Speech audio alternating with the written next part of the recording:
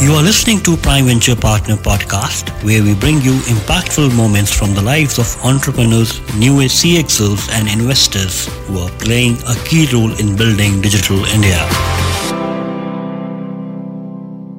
This is Shripati Acharya, Managing Partner at Prime Ventures. Welcome to the podcast series by Prime Venture Partners. Prime is an early stage VC fund investing in technology and product focused businesses. Today we have with us Rajiv Srivatsa, co-founder of Urban Ladder. Delighted to be in conversation with him.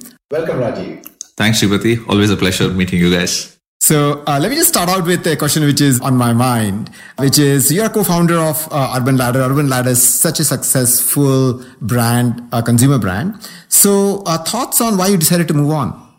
As a founder, I think it's always a very hard decision to move on from the startup that you have founded. But I think we also have to realize as to what the priorities are. So number one, I continue to be the board member. I continue to be actively engaged with Urban Ladder in a very different capacity, right? And that's something that I've been sort of consciously thinking about, to be able to work with Ashish directly on the strategy as well as on the people front. And that's something that I will continue to do for the foreseeable future. But also as a board member, you also realize that there are times in the company when there are better suited members, a fantastic team that's just better suited to do what the company is going to be doing right now, which is for us, I think in our evolution, it's very clear that omnichannel retail, building a very profitable business and making sure that the brand stands out as a very strong product and service brand is the key to what our going ahead path is. And when we started as a technology company. We started as a brand which was purely selling online. And today, if you had asked me, there are just a lot stronger people to be able to build this kind of business. So we also evaluate that. And today, the team that we have is really well suited to do that. And it's been doing that from a turnaround perspective. The last but not the least, I think as a professional, you also have your own professional needs, right? And though it's number 3 in your list as a founder, you're first a founder, you're then a board member, and then you are a professional. And I've been also thinking about, I just touched 40 last year. What is it that I want to do professionally? And there's a bunch of excitement that's happening on various other spaces. So I thought, let me take a break, and I still don't know what exactly I'm going to do next. I thought, let me start on a clean slate because it's been 18 years of working. And I thought, let me just take a 3-6 month break and then figure out what next. Well, I remember the first days of Urban Ladder when we had both you and Ashgo in our office when you were going around doing customer research and all that stuff. Seems like a long time ago. So I'm going to take you back to maybe a few years back and tell me about a time when you had that first wow moment as the founder and you said, okay, we are on to something here. There were, I think, quite a lot of wow moments in the early days, right? Especially because you're doing a startup for the first time.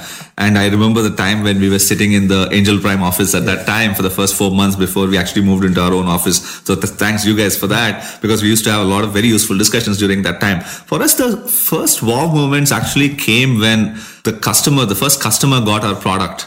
And they actually had a great thing to say. Or the first wow moment came when we got our first genuine social media review on Facebook, saying that, we had a fantastic product and a fantastic service. We also got our first wow moment when we actually rolled back a bunch of things that we had done. When we started All India Online. And there was such fantastic feedback from Bangalore where we were delivering ourselves, and really bad feedback from Delhi and Bombay and the rest of the cities where we were working with third-party logistics providers, right? And for a startup at that time, we were funded $1 million. We were just 45 days into our business to actually pull back 30% of our business. We said we are not going to deliver All India, because the customer feedback was not really the kind of feedback that we wanted for Urban Ladder as a company. So we actually lost some 30-40% of business. We opened literally overnight operations in Delhi and Bombay in addition to Bangalore, and said we are going to only be in these 3 cities for at least the foreseeable future. So I think those were, some of the wow moments. The first investor, maybe the first hire on actually a lesser salary than what they were getting, because they were just joining for the vision and the values and what we were doing, right? I think all of these first wow moments, first moving into our office, we took in Marthali in Bangalore, we took a 4-bedroom, very old house. Just moving into that office, a lot of moments that I can recollect from those first few months and few days of starting a Urban Ladder. At the same time, I think these wow moments continue in very different versions today. When we open a new store in a new city, there is a wow moment. When a new hire joins and they have their first win, there's a wow moment. When a new customer service person joins and they take their first call, there's a wow moment. So I think the kind of wow moments today are very different, but they still continue for the team. So basically predicating the success of the business on people buying something like a furniture which they are used to touch and feel entirely online. How long did it take for you to get convinced that this was actually going to fly? Now, of course, I know that you have also gone into omnichannel, and we'll have a different conversation about that. But how long before you're saying, okay, now I know that this is going to run as a business itself, and this is not something the Indian consumer will be averse to? So while I covered so many on the wow points, the one big one that I deliberately did not cover is we were always very clear that there was a market for furniture. And while we started online, we knew that the customer, based on what they were going to buy, we were going to alter in terms of what categories we were in, what's the price points. Now, we actually got pretty lucky that the customer found that product market fit and helped us find the product market fit very early on. And in hindsight, it felt like the why of that happened because Indian customers, as you said, were not really geared for buying furniture online. So I think a few things that we did well when we asked customers as to how they bought from us, I think we merchandised very true. We did not merchandise either too hyped up, nor did we show the product in bad images, right? And that time you had either these two extremes. People used to put up pictures which were completely fake, or really the product would look extremely crappy, right? And we made sure that the product was beautiful, displayed in a very good setting with very good merchandise, and people actually got a feel of the finish of the wood, all of that, right? And that was a big part. Two is the online product, which was the actual website experience. We made sure that was also true. It had no faff. It was made sure that, we put a stick figure right next to the product to give a sense of the size. We did a bunch of things right on the online product also in terms of just ensuring that customers got a sense of what the product was, the kind of features, the weight, all of that. Last but not the least, I think just making sure that customer stories and handling those customer interactions, because it was not like everything was hunky-dory on day one, right? We would get a very good customer story, which we would put up on the website and on Facebook, but we would also get a complaint because, maybe we screwed up on something.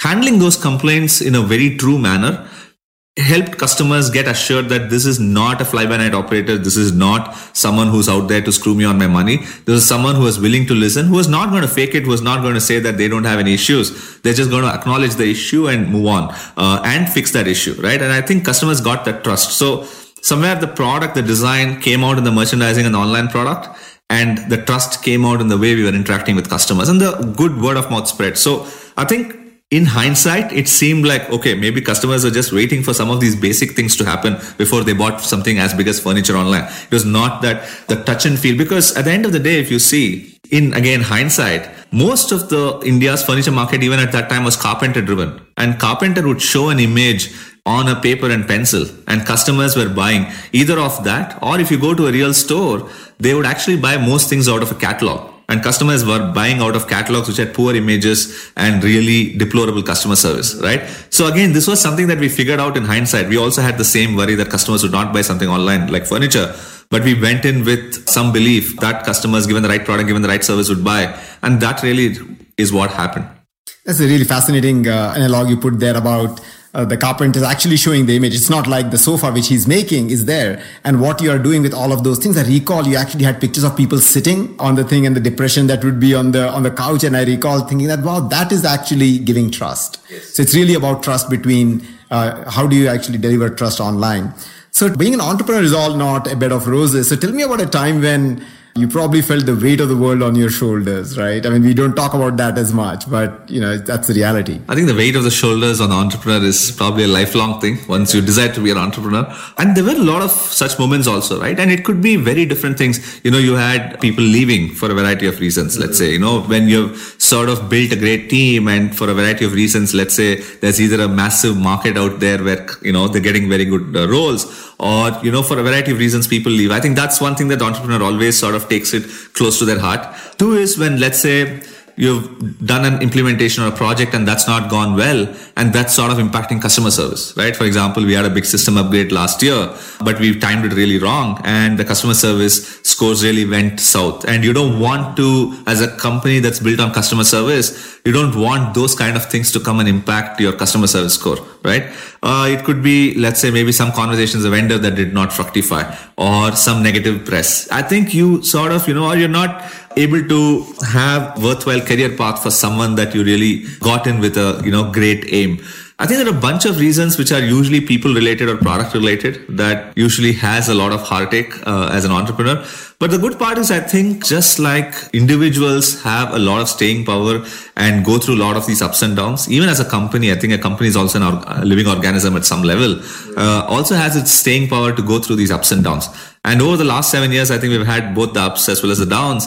And today we are at, I think, a far stronger position than ever before with the charter of being a profitable, efficient company. So I think that's just part of every company's life, that we'll have to go through that. And as an entrepreneur, you just have to not just have your own staying power, but embed that as a culture. And today, the team that I see at Urban Ladder, given some of the difficulties that we went through in the last 6-7 months in February and March of this year, I see a far stronger team, just them as professionals, as well as sort of the bedrock on which Urban Ladder rests, far stronger.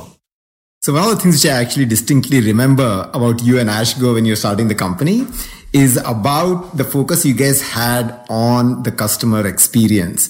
And actually, I heard the book, The 4 Steps to Epiphany, from you guys. I heard about Lean Startup, but you said, okay, read that book, which is, of course, a Bible. And it's fascinating that I think you guys actually followed that before you started. I don't know many people would actually know about that. But what is an advice that you would have for, we have entrepreneurship on a rise, the quality of entrepreneurs increasing, which is very exciting. Any one piece of advice you'd like to say, hey, look, this is, which is coming out of your experience, which you'd like to share? I would think just getting your customer satisfaction score. Now, there are multiple ways in which you can measure customer satisfaction. It could be just the CSAT, which is customer satisfaction. It could be the Net Promoter Score, which is NPS, which could be customer effort score, which is the CES. And there's a lot of literature out there on all of these 3 measures. But getting these parameters right from day one, in whichever way or form, right?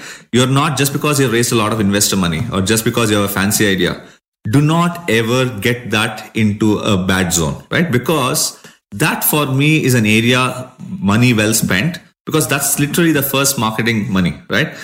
Customer satisfaction and customer referability is literally the best marketing tool. It is not the amount of money that you go blow up on Facebook or Google. That is the best way to make sure that there is trust built in the brand. That is the best way that you can ensure that there is a lot of positive vibes in the people joining you. Because let's say you're building a brand in India, people that want to join you because they have heard good things about you as a brand from their friends. So when you invest in customers right from day one to build a brand which they can trust, it not just improves a score, which is a customer satisfaction score, it reduces your marketing cost. It improves your overall economics because those same people will come back and buy more. It improves your ability to get smart talent.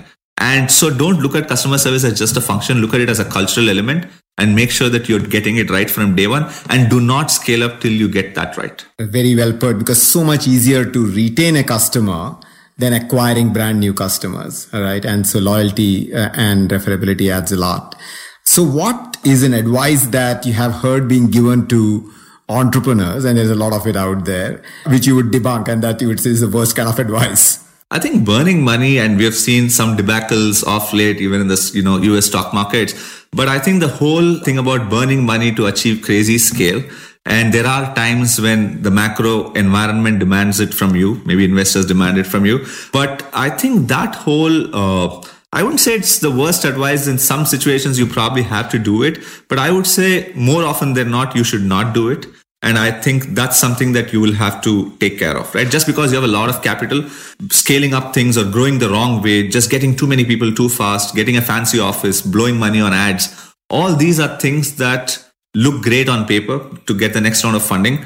But really, you're not building a sustainable company, right? And for us, always it's been about sustainability. And even in those rare times when maybe we also made that same mistake, we've always pulled back, right? And for me as an entrepreneur, anyone who says you can just go buy your customer, I don't think that's the right strategy, right? Just by investing a lot of money in ads.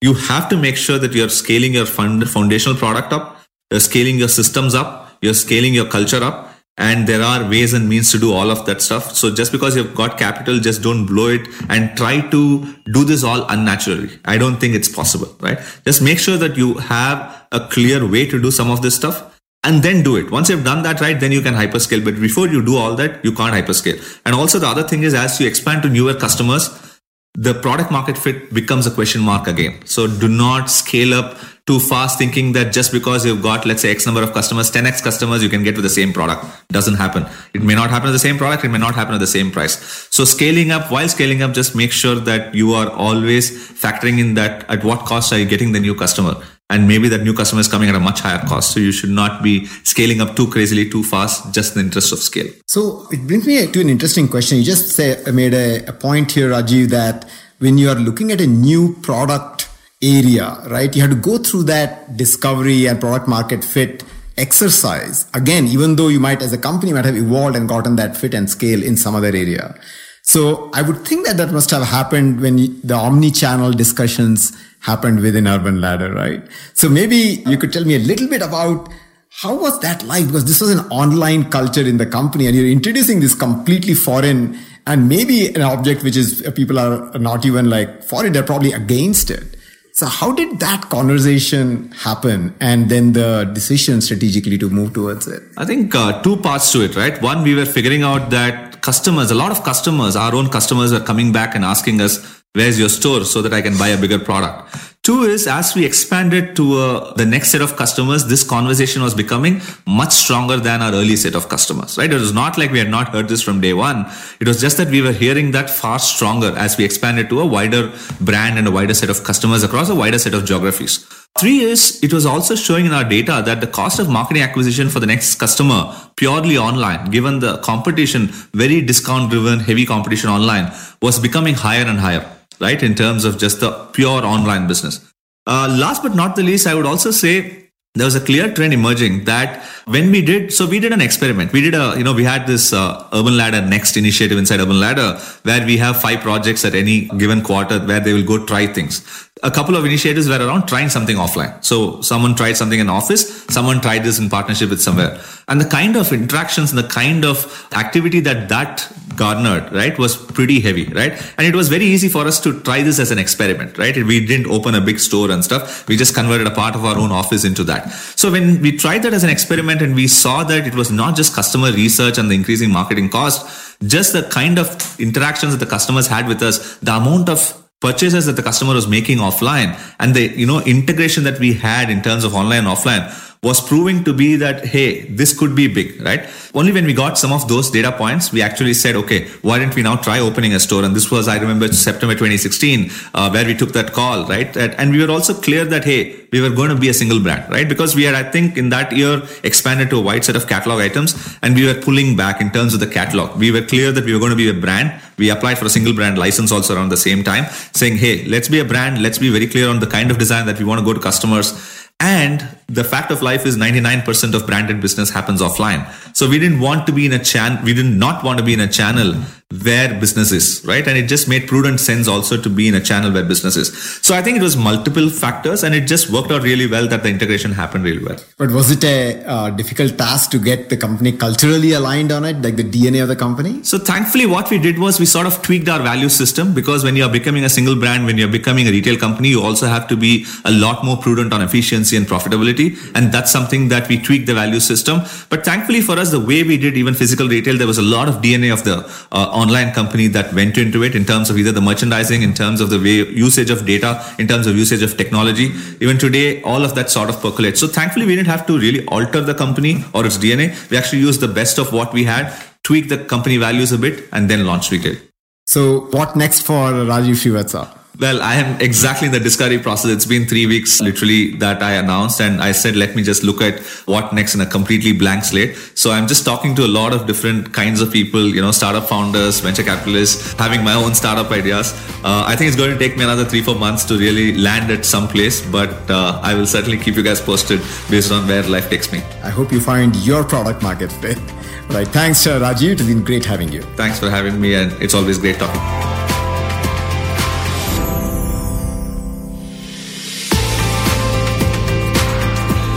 Dear listeners, thank you so much for listening to this episode of Prime Venture Partners Podcast. Don't forget to subscribe to this show so that you can stay updated with great conversations like these. You can share your feedback at our Twitter handle @PrimeVP_in or leave your review on Apple Podcast or wherever you listen to the show from.